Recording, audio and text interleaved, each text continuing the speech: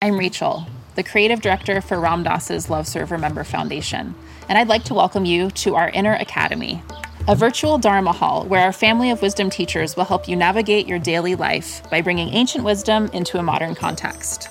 With over 200 hours of audio and video teachings, meditations, and practices from teachers like Ram Dass, Krishna Das, Sharon Salzberg, Jack Kornfield, Roshi Joan Halifax, Joseph Goldstein, and many more, the Inner Academy is your core resource for finding balance, presence, and navigating the ups and downs of your daily life. The Inner Academy has guidance for every step of your journey. Choose from an annual or monthly membership and gain access to past and future courses, retreat replays, virtual community, and much more. If you've been familiar with Love Serve Remember Foundation for a while, you'll know that most of our offerings are given freely or on a sliding scale basis. So when you subscribe to the Inner Academy, you're paying it forward and bolstering our ability to continue creating accessible offerings for all in the future, as Ram Dass wished for us to do. Be here now and start your journey with Ram Dass's Inner Academy today. For more, visit ramdass.org/Inner Academy. Worried about letting someone else pick out the perfect avocado for your perfect impress them on the third date guacamole? Well, good thing Instacart shoppers are as picky as you are. They find ripe avocados like it's their guac on the line. They are milk expiration date detectives. They bag eggs like the 12 precious pieces of cargo they are. So let Instacart shoppers overthink your groceries so that you can overthink what you'll wear on that third date. Download the Instacart app today to get free delivery on your first 3 orders, while supplies last. Minimum $10 per order. Additional terms apply. Because after a few weeks of every day singing so many hours, the mantra became home base.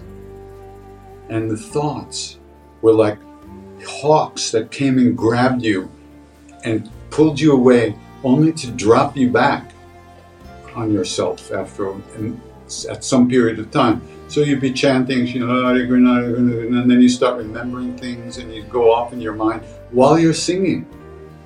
And you don't even know you're not there until you go, oh, and you realize you've been gone.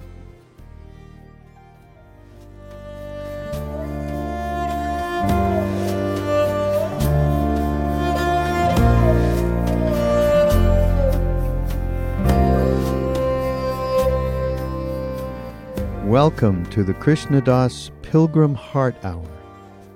In this podcast, Krishna Das shares his warm-hearted and down-to-earth path to the divine. If you are interested in supporting Krishna Das's podcast, please go to BeHereNowNetwork.com/KD.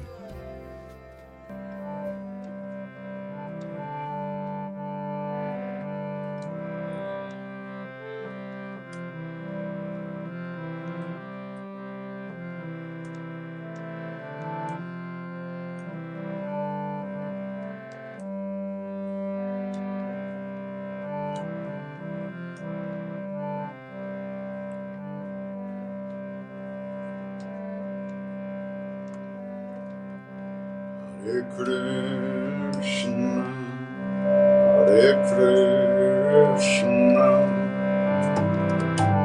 Krishna Krishna, Hare Hare, Hare Rama, Hare Rama,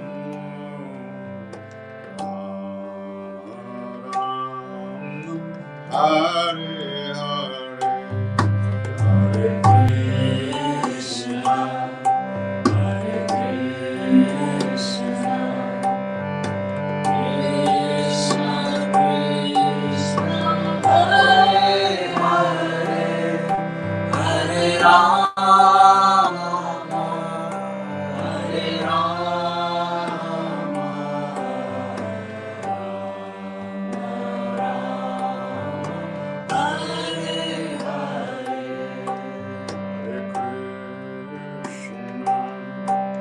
Hare Krishna,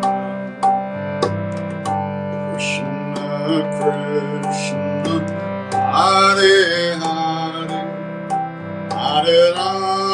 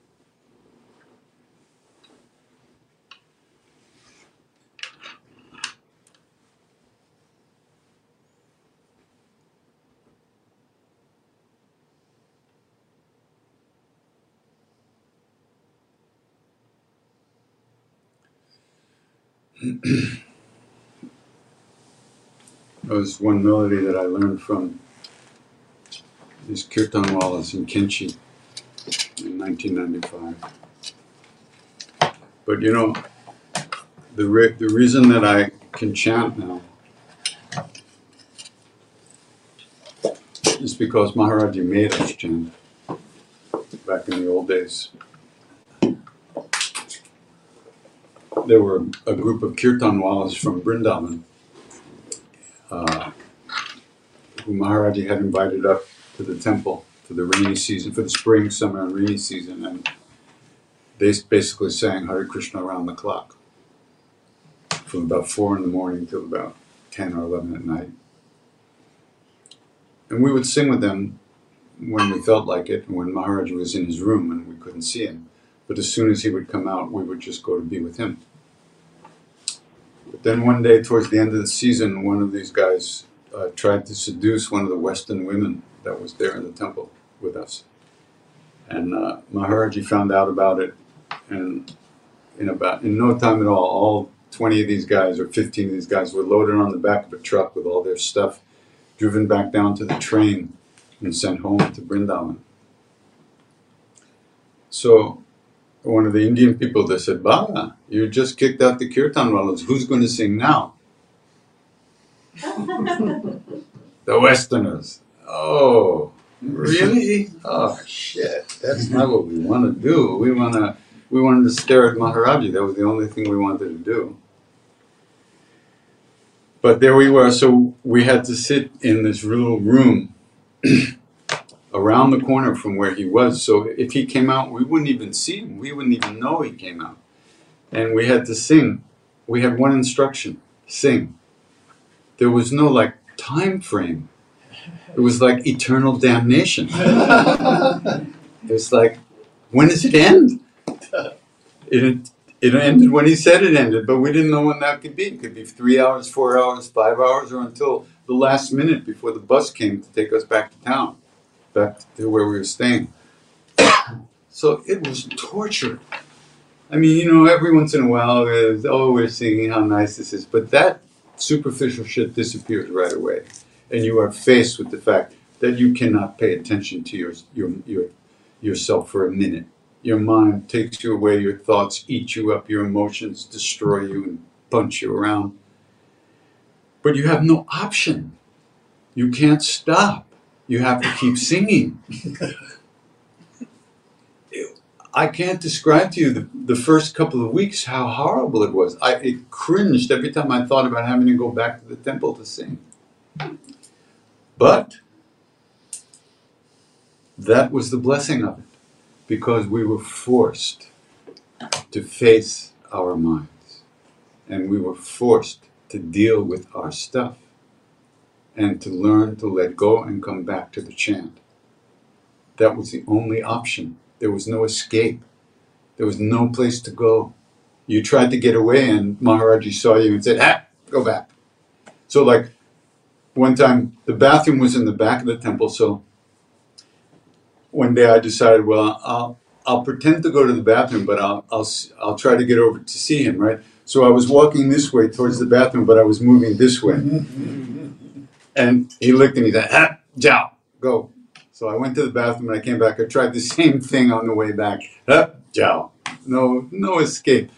In the West, in our lives, we have so many things to do, so many ways to lose ourselves. We're trained from birth to lose ourselves, not to pay attention to our mind. We never are taught that there is a possibility that we could actually get a vote about the way we go through the day, the way we feel, how we meet each moment as it arises. We're never taught that. And in this pandemic time, that's what's killing people, that's what's eating people up. The fact that they have no way to deal with their minds and their emotions. For people who've been doing practice, it's like a retreat. Really, I mean, you have this big frame of time to keep letting go and to go deeper and deeper. So if it wasn't for that, if he didn't force us to sing for those long hours, I wouldn't be here today. There was no way I would have gotten the experience of what happens when you do the practice long enough for it to actually begin to work. Because after a few weeks of every day singing so many hours, the mantra became home base.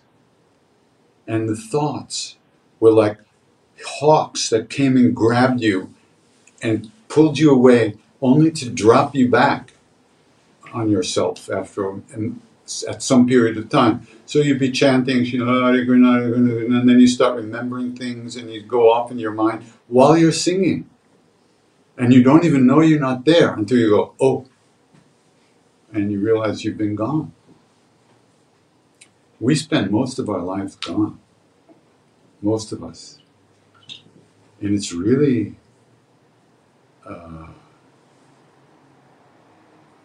that's the cause of all our suffering. That we're not here and we get no vote. We're always in reaction mode against everything. Everything that comes up, we bounce off of it. We don't get a chance to meet it and feel it first and greet it and say, oh, hello, anger, how are you? How you doing? Oh, really? Oh, you're pissed off? Well, come on in here, yeah. Come on, have a cup of tea. Let's talk about this. What's going on? And that ability to meet those emotions and those thoughts and to experience as they come, that changes the way you sit in yourself, that we sit in ourselves. And that gives us tremendous amount of freedom and a tremendous amount of ability to feel so many different things. And did I know this is what I was going to be doing 50 years later? No, but he knew. And he was training me for this. He's a siddha. He's not a teacher. He doesn't ask you, would you like to sing? Would you like to change the way you think about yourself and experience? No, he just does it. He does it. And that's the blessings. That's the grace. That's the grace. So when we chant, we're not trying to make anything happen. We're just trying to pay some attention and not get lost in our thoughts or emotions. But every time we notice that we've been lost, we've managed to wake up for a second. At that moment, we come back to the chant. And then we're gone again. And we're gone until we notice we're gone. Then we come back. That's why when you add a practice to your life, that's what gives you something to come back to. Otherwise, you're just lost at sea with no direction. And the winds are blowing and the storms are coming, and you have no propulsion to take you in the right direction. So once again, we're not trying to make anything happen. We're just simply trying to pay attention to the sound of the name and keep coming back. And many things will start to happen inside. But each person's journey is different, so there's no sense talking about what happens. You'll see if you do it. And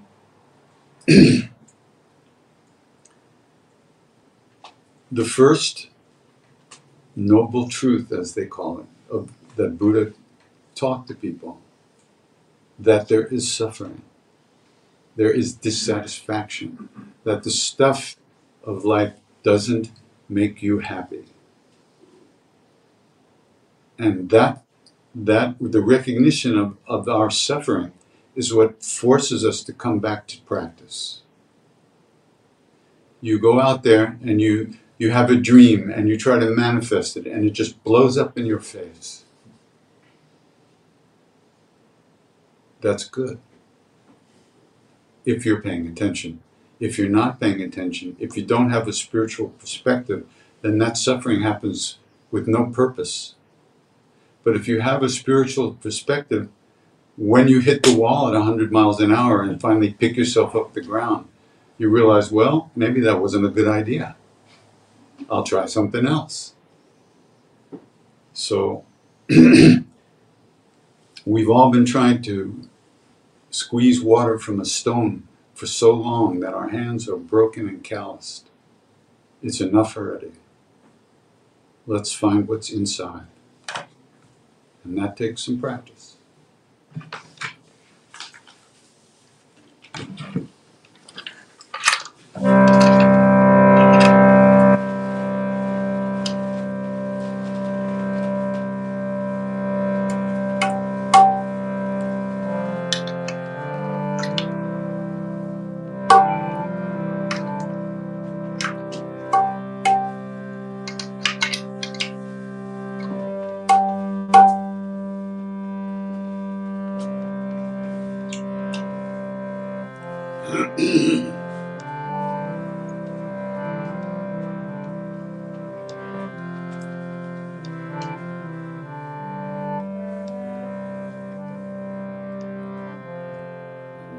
Nishan Yurvan Rupam Vidhum Vyapakam Brahma Veda Swarupam Nijam Nirgunam Nirvikalpam Niriham Chidakasham Akasham Rasam Vajeham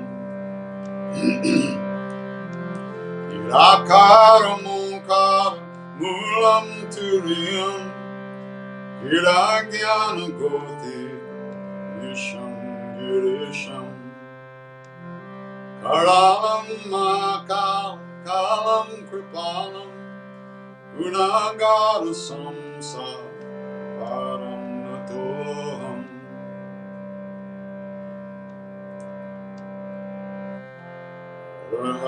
Mahadev Shambho Kashi Vishwanath Gange Mahadev Shambho Kashi Vishwanath Gange Mahadev Shambho Kashi Vishwanath Gange Mahadev Shambho Kashi Vishwanath Gange Mahadev Shambho Kashi Vishwanath Gange Mahadev Shambho Kashi Vishwanath Gange Mahadev Shambho Mahadev Shambho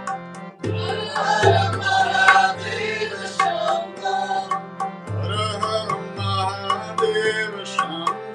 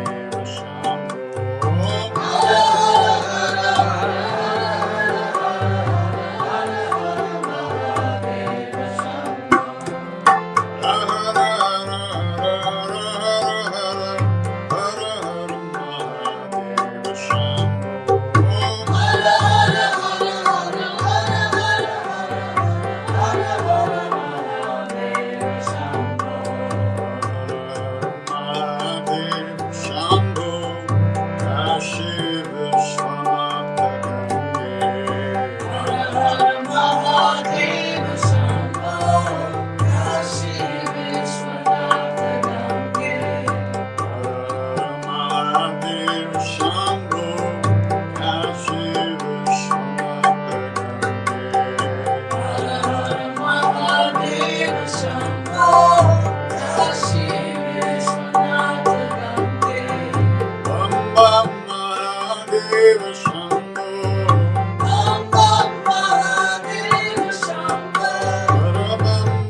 Mahadev Shambho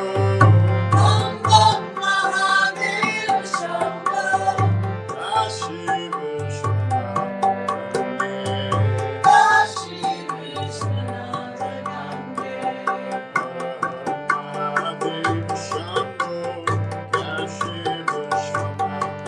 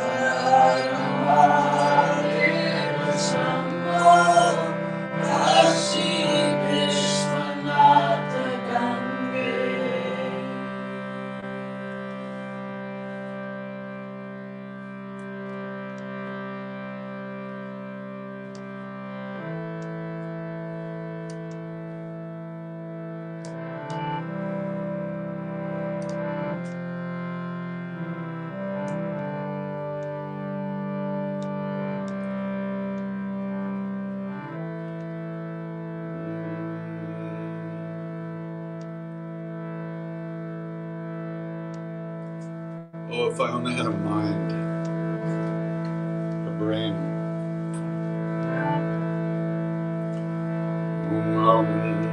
Anumate Nama Om Anumate Nama Om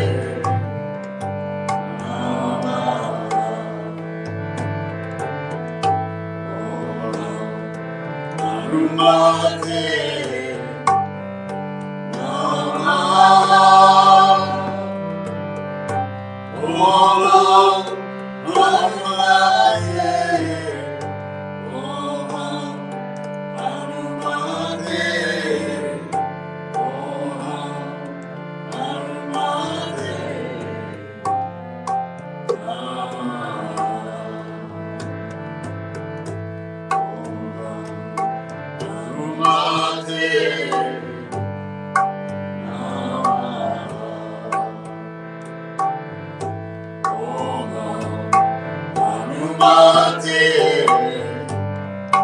Nama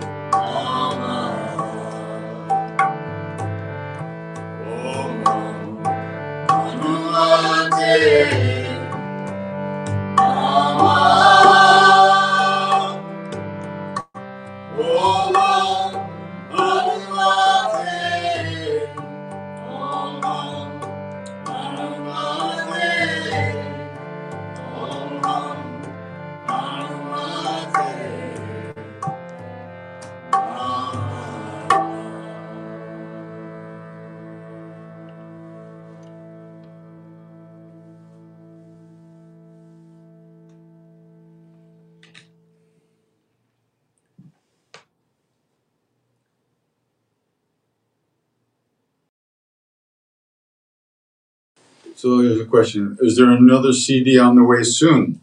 Well, I think Taylor Swift is making another CD. And Kanye is making another CD. There's probably a lot of CDs on the way, but not from me. Not at this point. When you say pay attention to our mind, who is the one who pays attention? Well, when you have the answer to that, let me know, okay? I'd like to know who that is.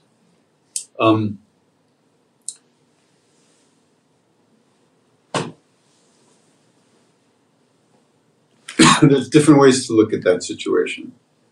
And one of them, of course, is a practice that was taught by Ramana Maharshi, which is called the Atma Vichara, or who am I? When I question. And it's a practice that goes when you find yourself thinking, you ask yourself, who is thinking now? And the answer is, well, I am. And then the next question is, well, who am I? And you might say, well, I'm Krishnadas. Well, who's thinking that? Well, I am. Well, who am I? Everything always comes back to the who am I. Now, there is no answer in the mind, in the thoughts to that question. What happens is that sense of I-ness, the sense of being, starts to become more visible in a sense, feelable, experienceable as you move deeply into the feeling and into the awareness of something. So that's a practice. It's called Atma Vichara, and it's talked about on the path of Jnana Yoga. Also in Buddhist meditation, they always talk about pure awareness. So you have an object of concentration, and then you recognize that you've been thinking. You simply let go of the thought and come back to the breath or to whatever it is that you're supposed to be paying attention to. The question of who it is has no answer in reality. There is only pure awareness, pure being. And there's no egoistic definition inside of that space, ultimately. Not where we live now, but ultimately. So that's a practice. So it's not really useful to ask, who is it that's paying attention? Because you say, okay, well, I'm paying attention. But then you ask, well, who am I? And there's no answer for that. That would last. Well, so I'm me. It's me. Well, who's thinking that? Well, I am. Well, who am I? It always comes back to that. And then eventually, when you turn towards that I, or that feeling of being, of pure being, of just being, naked awareness, different things begin to happen inside. But in this case, we're just trying to get here a little bit. And so you start chanting or you start repeating the mantra. And when you notice you're not paying it, you simply let go and come back. Because if you say, well, who's doing that? That's just a thought. You let go and come back. You can always let go until there's nothing to let go of anymore and no one to let go. That's probably not right away.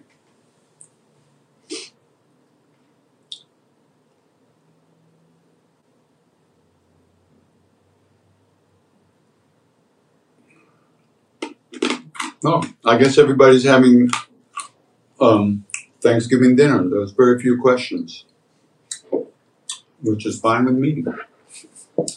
Somebody else asked, can we sing Om Namah Shivaya? Please. Well, since you asked nicely, maybe. Will there be satsangs around Christmas time to look forward to? I wouldn't look forward to anything except trying to be here now. But maybe. If Christmas shows up this year, we might be singing at some point. I don't know. And how can I enter in your satsang actually? I don't even know what that means. You mean, how can you actually get in this room? Don't ask me. It just happens. And this is a one-time shot. Usually I'm alone in my room at home with all the electronics that didn't work today. So that's all the questions we have. That's good. That's good. No, the drummer went out to have a smoke, so we got to wait till he comes back. Drummers, they're never on time. I don't know what it is with them.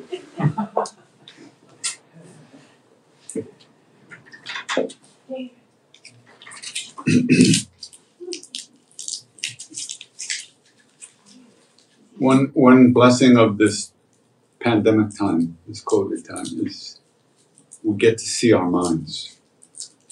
There's no escape. One has to deal with it, or otherwise one gets eaten up. So that's why practice is so important. And practice is something that takes time to develop. One of the definitions of meditation is to become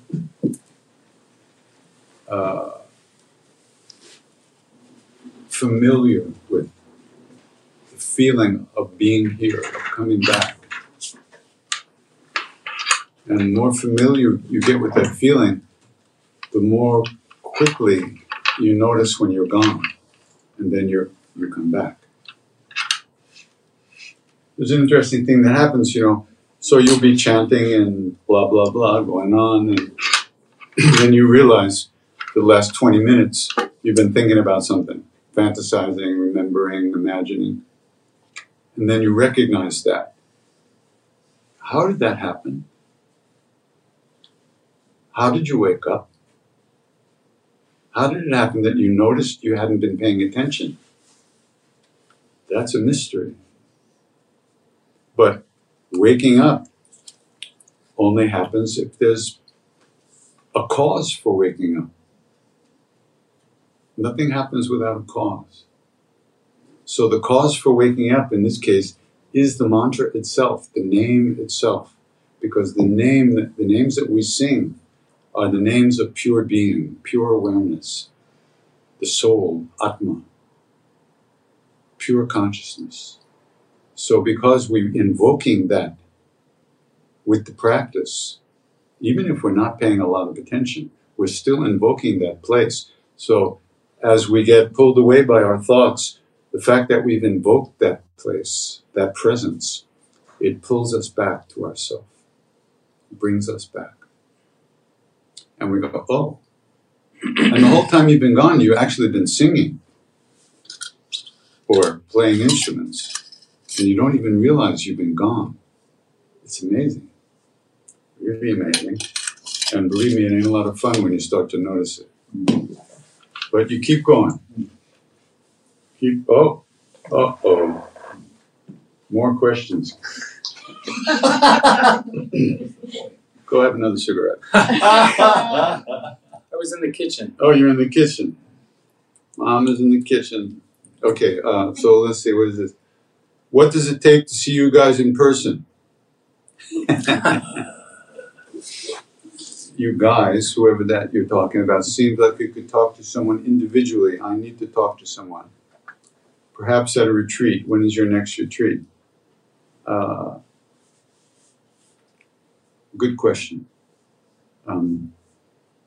These days, I'm not really doing a lot of meeting a lot of people. I'm mostly staying home. I am doing some retreats. We're doing one in Costa Rica at the Blue Spirit down there, but I think that's sold out. And I'm doing one at the end of January down in Baja. You can probably see it on my website, krishnadas.com. I don't know if it's sold out or not. So good luck. That's all I can tell you. If you have something you want to talk about, I hope we could meet sometime.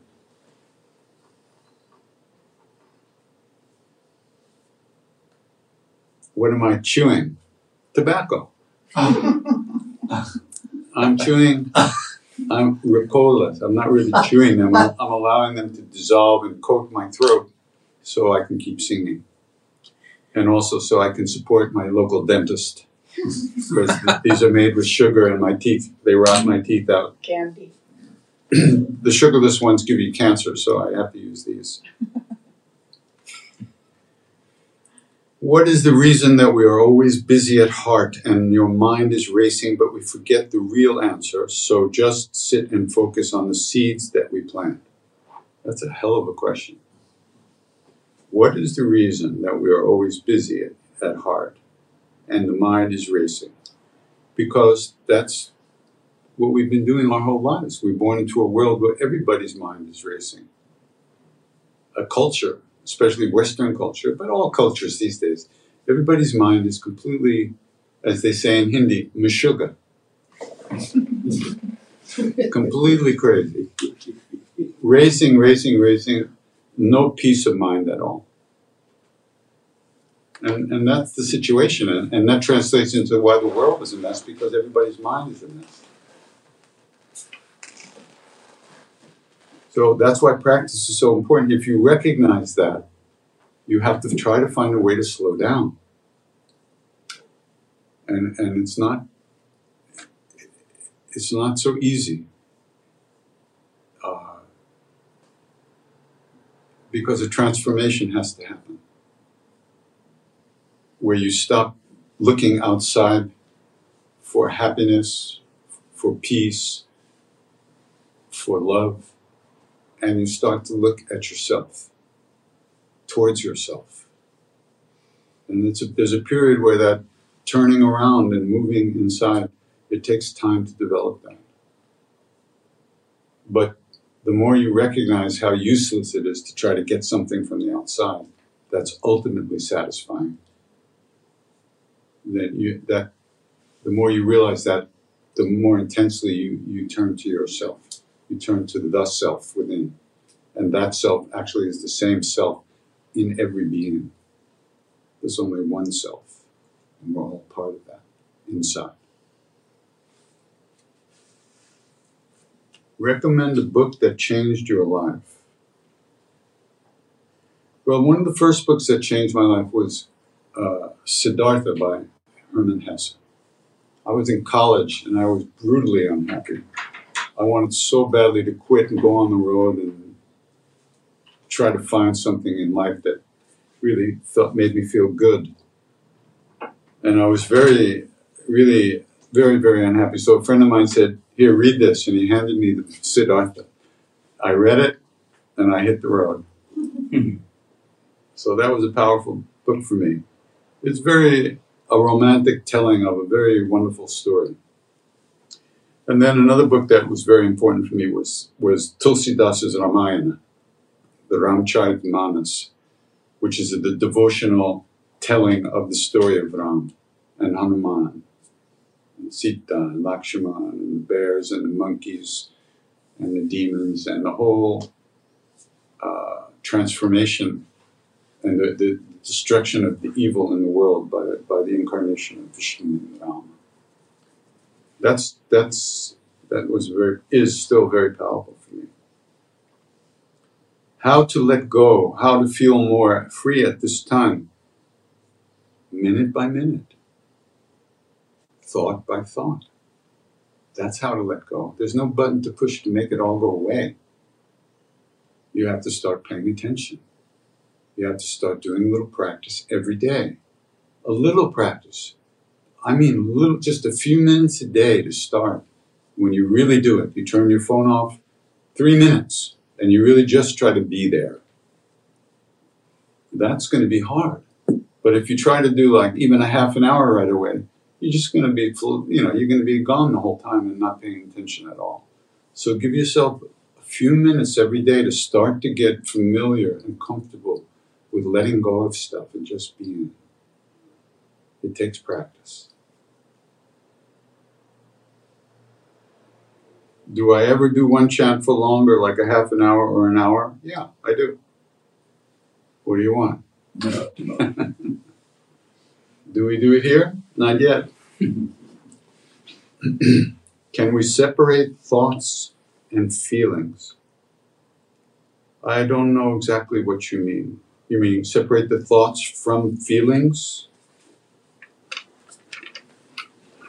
Well, even emotions, and if those are the kind of feelings you're talking about, even emotions, to some degree, have a lot of thought content to them. There's usually reasons that emotions arise. And you're like anger, there'll be a reason, and it won't be this person did that to me. There'll be a storyline involved with what arises to some degree. Sometimes it's very subtle. Sometimes it's coming from the past into this moment with no apparent reason. So it's hard to locate the story or the reason why that thing arose. But when you're practicing,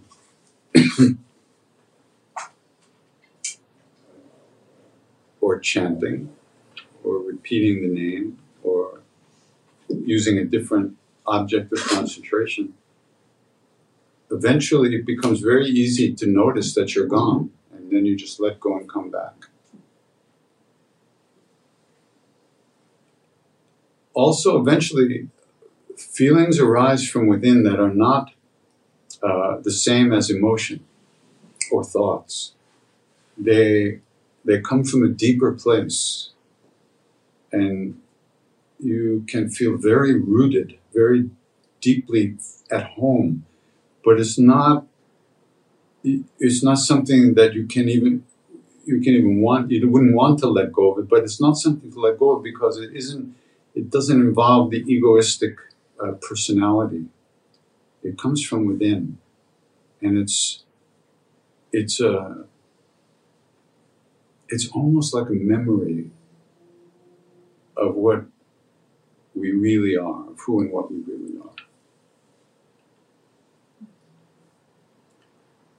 Talk about the prayers we always say at the end of Kirtan.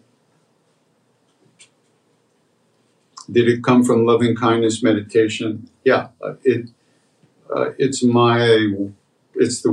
loving kindness meditation. As you might know, it's called Metta, M-E-T-T-A, and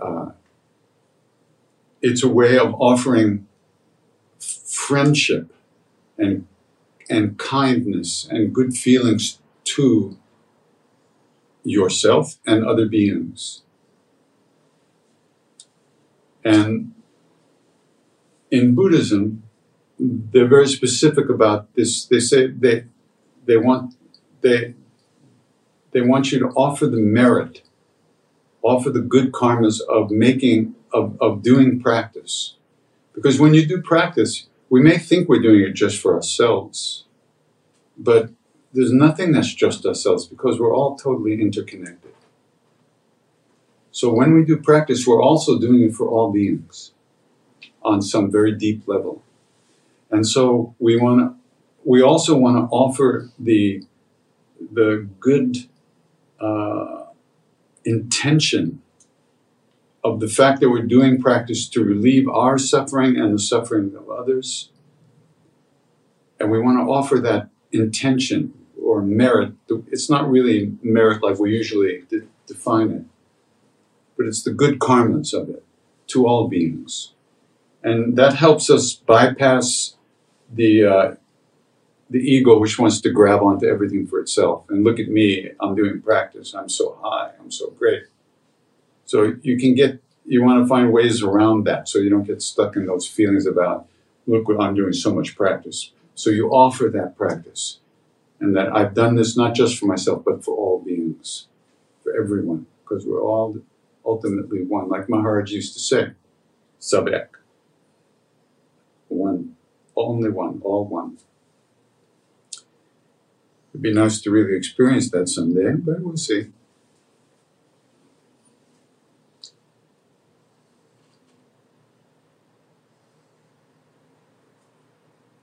So, somebody says, so you've mentioned in the past that you realized that you had to chant with others to overcome the darkness in your mind. That's a nice way to say it. It's not the way I said it, but it's true. How did you fare during this pandemic when you suddenly couldn't chant with others?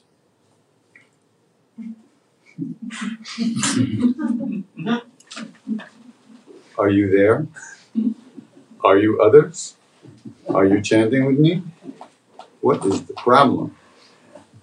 I am chanting with others. They're just not in the room. But you're in the phone. How'd you all get in there? How do we know if we are progressing spiritually?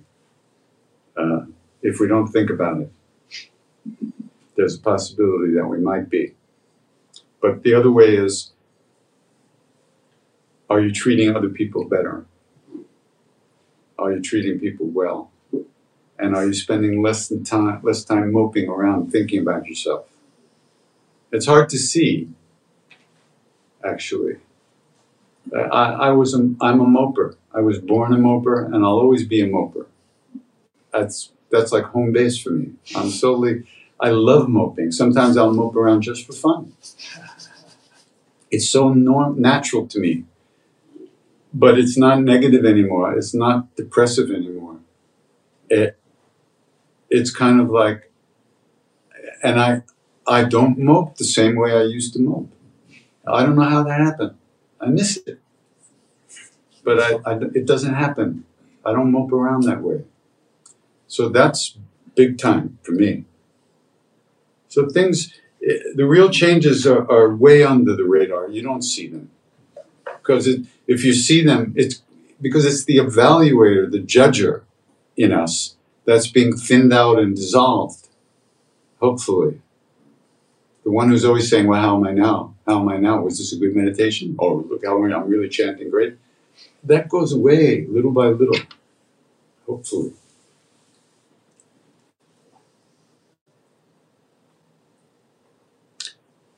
Can you say something about Bajrang Ban? Bajrang Ban is another long prayer to Hanuman. Ban is arrow or weapon. And Bajrang is Hanuman. So this is the weapon or the arrow of Hanuman. And it's a powerful chant. You say here, I have read that we are not supposed to sing it every day. Well, my teacher told me to sing it every day, so I don't know what you're talking about. Sing it 11 times a day. Sing it 100 times a day. They say it's what the sadhus sing in the jungle when they get scared. Goes out in the jungle, boy, this is scary shit. You don't want to be there all alone in the middle of the night. Woo! So they sing the Bajrang Ban if they get scared. It's a very powerful mantra. There's a number of bij mantras in there, very powerful syllables, sound syllables that need to be pronounced correctly. Mostly we don't pronounce, as Westerners, we don't pronounce anything correctly. See, I can't even speak English. So with the Bajrang Ban, there's bij mantras that I was instructed to make sure I pronounce them in a certain way. So it was funny. Siddhima had told Ramdas that if he learned the Bajrang Ban, he would be able to walk again. So he asked me to teach it to him. So we spent hours and hours going over it,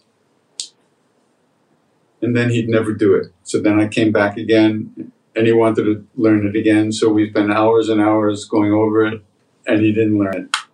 So then I made a recording of it for him, like word by word.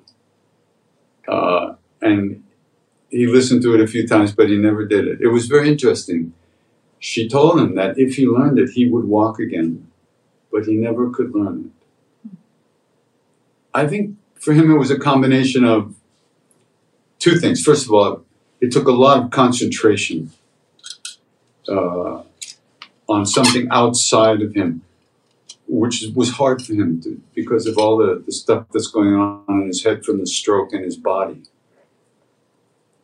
And I think that part of him, that part of his brain that could learn something complicated like this was probably part of the brain that was damaged a little bit.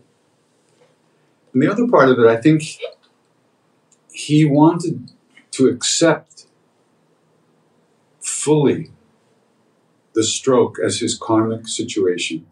He didn't want to try to change it. He wanted to change the part of him that would want to change it.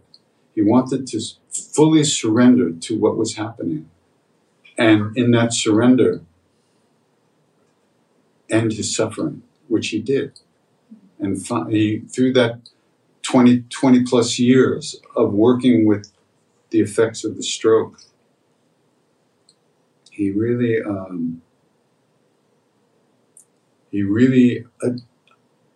came very close to fully surrendering to Maharaji and to the moment and to the situation and overcoming it with that power of surrender, the strength of surrender. Surrender is very difficult. It's not giving up. It's conquering the ego. Very difficult. Big time.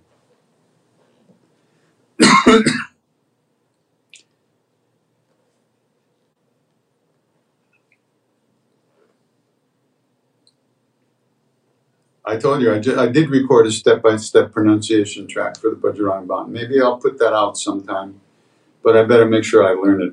I'll do it 100% correctly. 100% of my usual 10% anyway.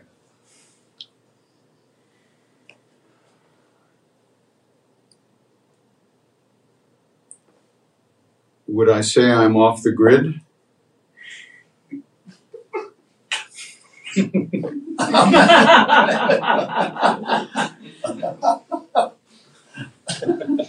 I don't know. What do you mean?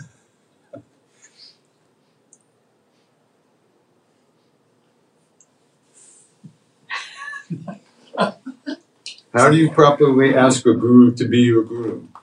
There's no way you don't ask a guru. The guru is already your guru, or he wouldn't be your guru. And it's the guru that does it, not you. If you know, Ramana Maharshi used to talk about destroying the mind. And he used to say that asking the mind or the ego to destroy the ego is like asking the policeman. No, it's just like asking the thief to be the policeman. There'll be a lot of investigation, but no arrest will ever be made. The mind is not going to destroy the mind. The ego wants to live. It doesn't want to destroy itself. You have to trick it. You have to dissolve it. And as it's finally going under, it goes, oh well. Bye. One can hope. But first of all, Guru is not outside. Guru, God, and your true nature are one thing. They're not different things. Because we identify with the mind and the emotions and the body, we think Guru is a mind and emotion and a body outside of us. And yes, the Guru or Guru-ness may inhabit a body for some period of time, but it is not the body. It is what's in the body, and what's in that body is no different than what's in your body, my body, everybody's body. We just don't recognize it, but a guru does. So there's no sense, you don't ask a guru to be a guru. Then it just doesn't work like that. You follow your heart. You learn to trust your own feelings and emotions. And if you don't trust yourself, then what? Where are these feelings happening? Where are you going to be led? Where are you going to feel what's right for you in life? Inside of you, right? And if you don't trust yourself, then what? There's reasons we don't trust ourselves. Our parents didn't trust themselves. Their parents didn't trust themselves. Nobody we met, almost nobody we meet in our daily lives actually trusts themselves. It's hard. The whole path, in my opinion, which is worth not very much, is the whole path is about learning how to trust yourself. And eventually you find your true self because it's inside. If you're afraid of going inside or don't recognize that that's the way to go, what are you going to do? It's all happening inside. All the experiences are inside. They're not out there.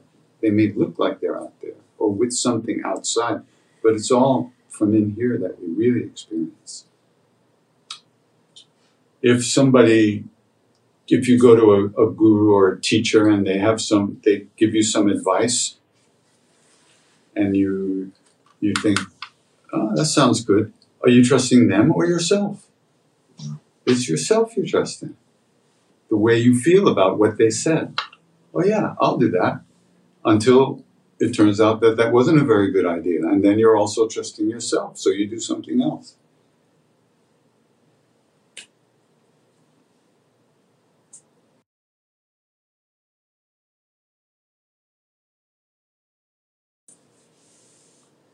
I'm trying to ask you a question, but I don't have one.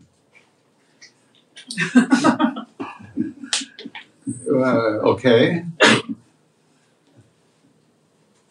When I pray, questions seem to dissolve, but they come back in different forms. How do I get rid of them forever? Don't stop praying. That's the deal. Keep repeating the name. And when it goes 24/7, 365, you'll be in good shape.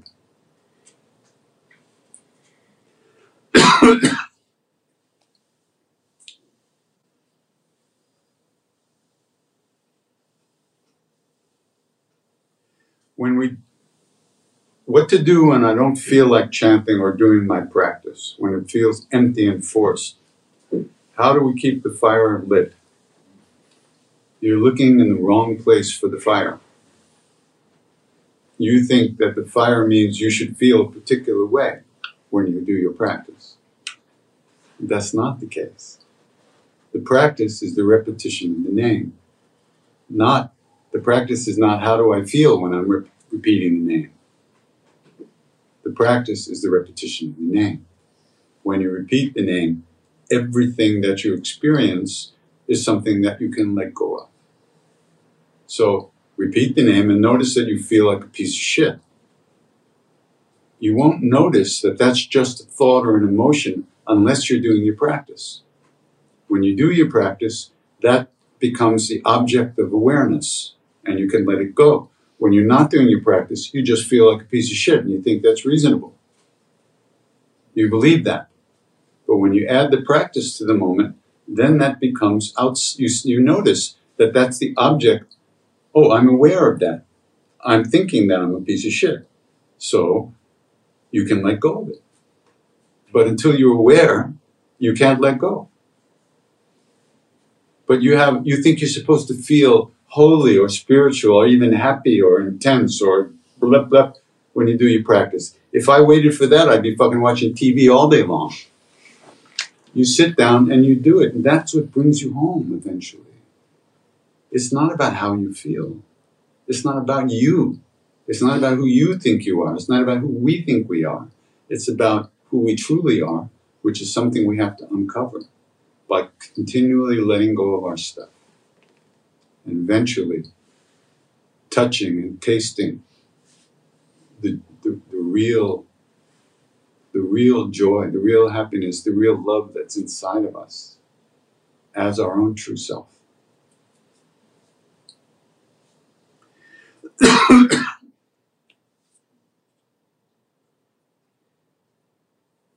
I've heard about a lady singing the Gayatri mantra in her car incorrectly and losing her voice. Can you speak about this kind of thing? Yeah. She may have lost her voice, but she should have an accident. No, I don't know what that's about. That's this kind of superstitious shit really pisses me off. People hear all these stupid things. She was singing incorrectly and she lost her voice. She was singing it too fucking loud, that's all. It had nothing to do with singing incorrectly. If we were punished by the universe for everything we did incorrectly, we'd never get out of bed. We wouldn't even be born. Come on. It's not like that. We're so fucked up already. It makes everything we do is incorrect. We're trying to find the right thing to do. Any little bit of practice you do is a good thing. Because we're asleep, we're on automatic, we're creating more suffering for ourselves and others every minute of every day with our thoughts and emotions and our attachments and reactions. Any little bit of practice we do, correct or incorrect, is a good thing. But people believe all kinds of stuff. What can you do? I don't know. Maybe I believe all kinds of stuff. I wouldn't know, right? I'll just go on to hell.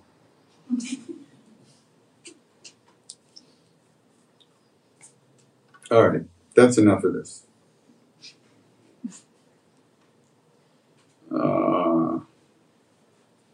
Okay.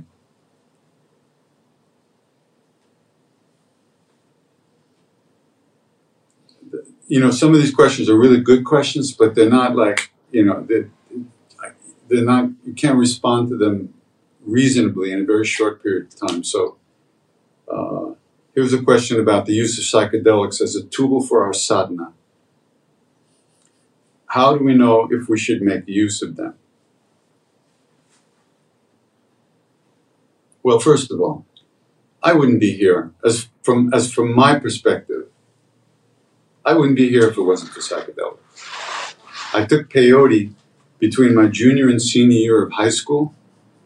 Oh my God, you can't, high school was never the same. Nothing was the same, actually.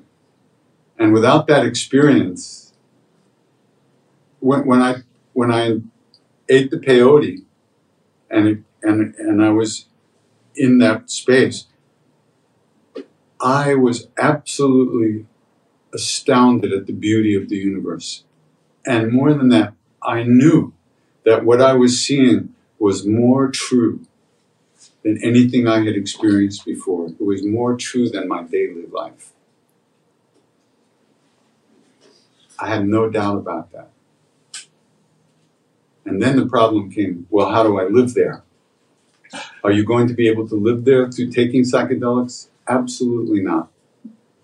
Never. You can get a hit. Like Maharaji said, the yogi medicine, LSD, brings you into the room with Christ. But you can't stay. The only way to stay, he said, is love. So, psychedelics can be good to give you a glimpse of what might be more real and deeper. On the other hand, they could also fuck you up. So you just have to listen to your heart. You're the one that has to decide. Nobody can tell you. You have to decide whether it's right for you or not, whether you think it's going to be. And that's up to you. Nobody can tell you. I certainly can't tell you. Ram Dass went to India to find out what LSD was. He knew it had changed his life. But nobody knew what it was. What is it? He went around giving it to all kinds of people. Some people liked it, some people didn't like it. Some people said, got it anymore? Some people, But nobody knew what it was. And then when he met Maharaji, after the first day when he had very deep experience with Maharaji, but the second day, Maharaji says to him, you have some medicine? Give it to me. So he thought Maharaji had a headache, so he took out some aspirin. Maharaji said, nay, the yogi medicine. He must mean acid. So he took out the acid, put it on the palm of his hand, he offered it to Maharaji. Maharaji took 3 or 4 pills. enough acid to put a horse on the moon. Threw him in his mouth. They sat around all day and nothing happened. No change in Maharaji at all. Nothing. Not like, wow, nothing. That was really big for Ram Dass. Because obviously this guy was beyond it. It had no effect on him. But a funny story, so when Ram Dass came back to America, he started telling people that story. And some people said to him, oh, come on. He threw it over his shoulder. He scammed you. Nobody can take that much acid. Now, Ram Dass didn't believe that, but there was like a tiny little bit of doubt in his mind. Well, it's possible. So the second trip to India, I was already there, and we were together with Maharaji in Vrindavan. There were me, Ram Dass, 2 other guys. And we were sitting there with Maharaji one day, and Maharaji looks at Ram Dass. He said, when you were in India last time, did you give me medicine? Ram Dass said, yes. Oh, did I take it? How cool, right? He knew Ram Dass had doubts. So Ram Dass said, I think so. Oh, got any more? Yes. Give it to me. So again, Ram Dass put 3 or 4 pills on his palm, and Maharaji went like this.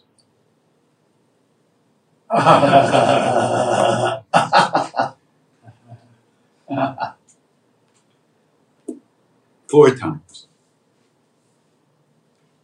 And then so I'm sitting right next to Ram Dass. After a few minutes, he takes his blanket, he pulls it up over his head, and then he opens it up and he goes, ah! It goes like this. Ram Dass turned purple. Purple. I'd never seen a purple human being before. And he thought, later on he told me, I thought he didn't take it the first time. And he knew I had doubts. He's trying to prove to me he could do it. Oh my God, I've killed my guru. That's what he thought. The minute he had that thought, Maharaji just laughed and dropped the whole drama. And we sat around with him all day, no change, nothing. He said, oh, yogis have known about this stuff for thousands of years. He said, no poison can affect a real yogi. That's what he said. It was interesting. And nothing happened. It was just business as usual all day long. So,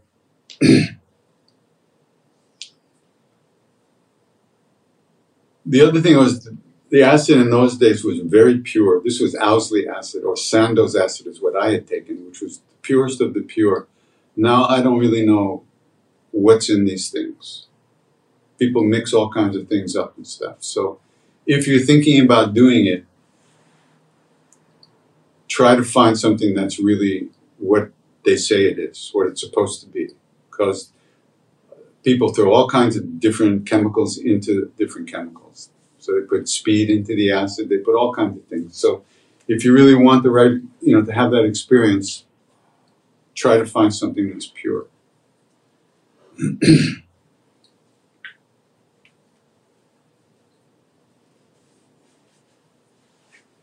One time he said, some of us were smoking a little bit of hash in those days. But he told us to stop. And he said, listen, if hash could get you to God, I'd put you in a room full of it and I'd come in and we all smoke it together. But it won't do that. And in fact, he said it destroys your health. And it's true, in India, there are sadhus who smoke hash all day long, every day. Especially the Nagababas who live out, many Nagababas, not all of them, who live in the jungle outside, in the freezing cold. They cover themselves with ash and they smoke the hash charas to keep their bodies warm in the cold weather. But these old Babas who've been smoking their whole life, you can see it's like the juice has been sucked out of them. You can really see that. It's very obvious. So, anyway, take care of yourself and see what happens. It's up to you. All right, we've really been talking too much.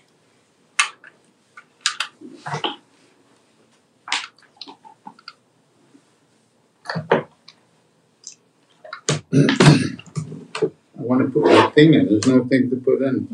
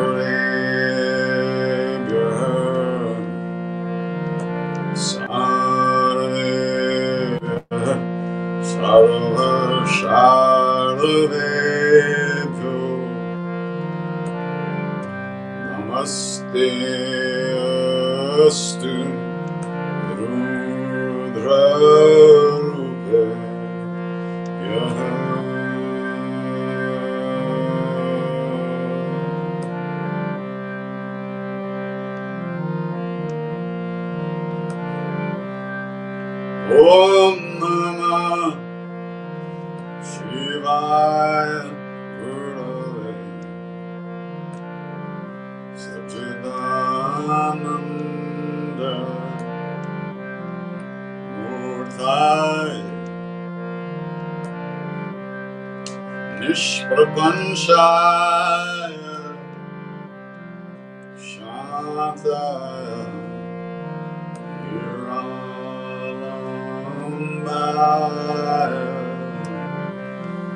Tejas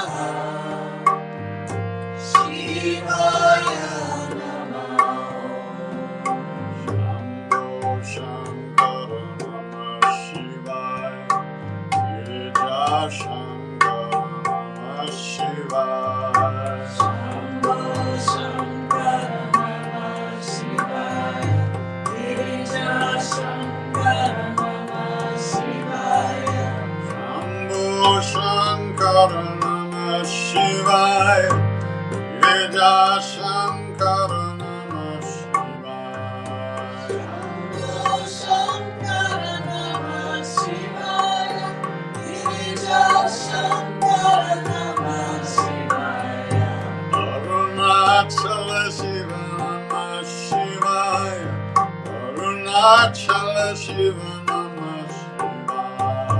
Arunachala Shiva Namah Shivaya. Arunachala Shiva Namah Shivaya. Om Namah Shivaya. Om Namah Shivaya. Om Namah Shivaya. Om Namah Shivaya. Om Namah Shivaya. Om Namah Shivaya. Om Namah Shivaya. Om Namah Shivaya. Shambho Shankara Namah Shivaya. Ida Shankara Namah Shivaya. Shambho Shankara Namah Shivaya. Ida Shankara Namah Shivaya. Shambho Shankara Namah Shivaya. Ida Shankara Namah Shivaya. Shambho Shankara Namah Shivaya. Ida Shankara Namah Shivaya. Om Namah Shivaya. Om Namah Shivaya. Om Namah Shivaya. Om Namah Shivaya. Om Namah Shivaya. Om Namah Shivaya. Om Namah Shivaya. Om Namah Shivaya. Shambho Shankara Namah Shivaya. Girija Shankara Namah Shivaya. Shambho Shankara Namah Shivaya. Girija Shankara Namah Shivaya. Shambho Shankara Namah Shivaya. Girija Shankara Namah Shivaya. Shambho Shankara Namah Shivaya. Girija Shankara Namah Shivaya. Om Namah Shivaya. Om Namah Shivaya. Om Namah Shivaya. Om Namah Shivaya.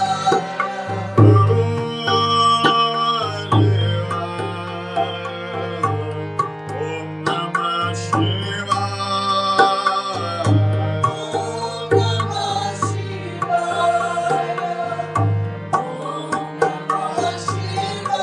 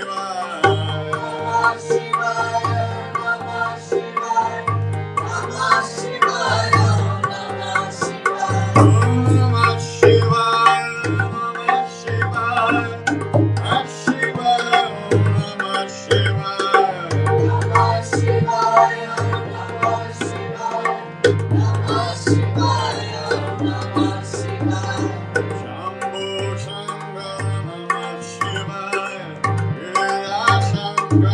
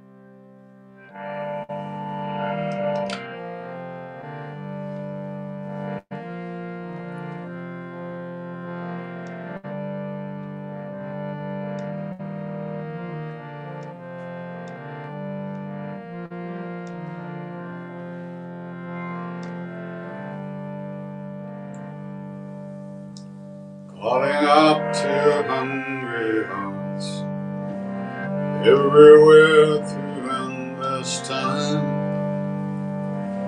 You who wander, you who thirst, I offer you this boat in mind, calling out hungry spirits everywhere through endless time, calling out hungry hearts, all the lost and the left behind. Gather round and share this meal, your joy and your sorrow, I make it mine.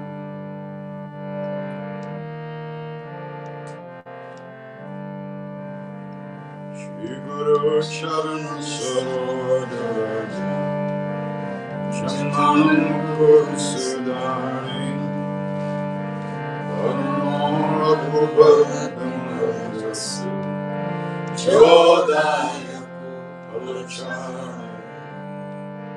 Undihin Tanujanake Sumiram Pavan Kumar Siyaram Palabhuti Vidya Devamohi Harahu Kalesi Vikam Vadaram Chandra Padajesha Jaya Hanuman Jaya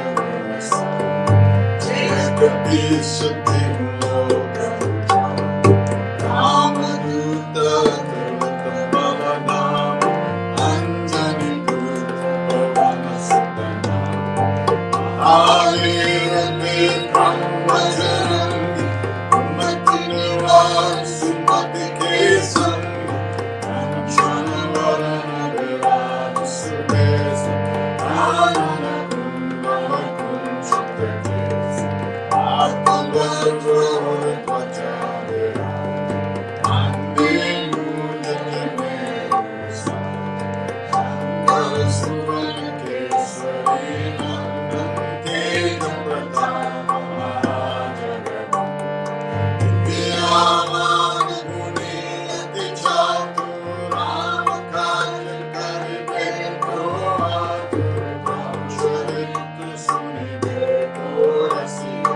Rama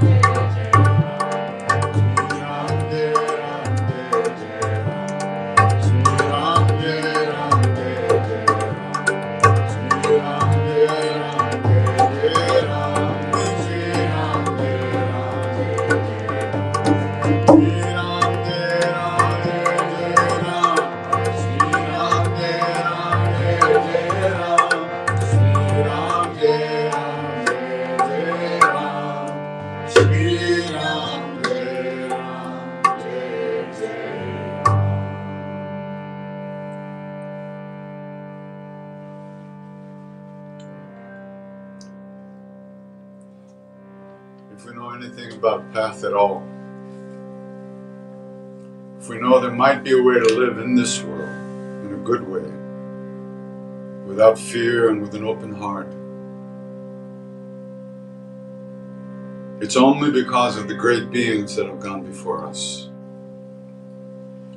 Out of their love, out of their kindness, they left some footprints for us to follow. So, in the same way that they wish for us, in the same way that they wish for us, we wish that all beings everywhere, all of us, be safe, that all of us be happy, that all of us have good health and enough to eat. And may we all live in peace and at ease of heart with whatever comes to us in life.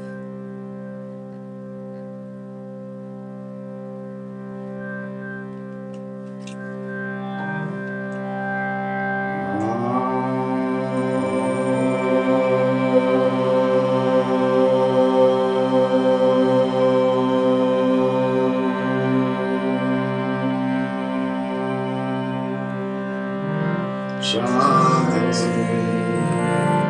Shanti.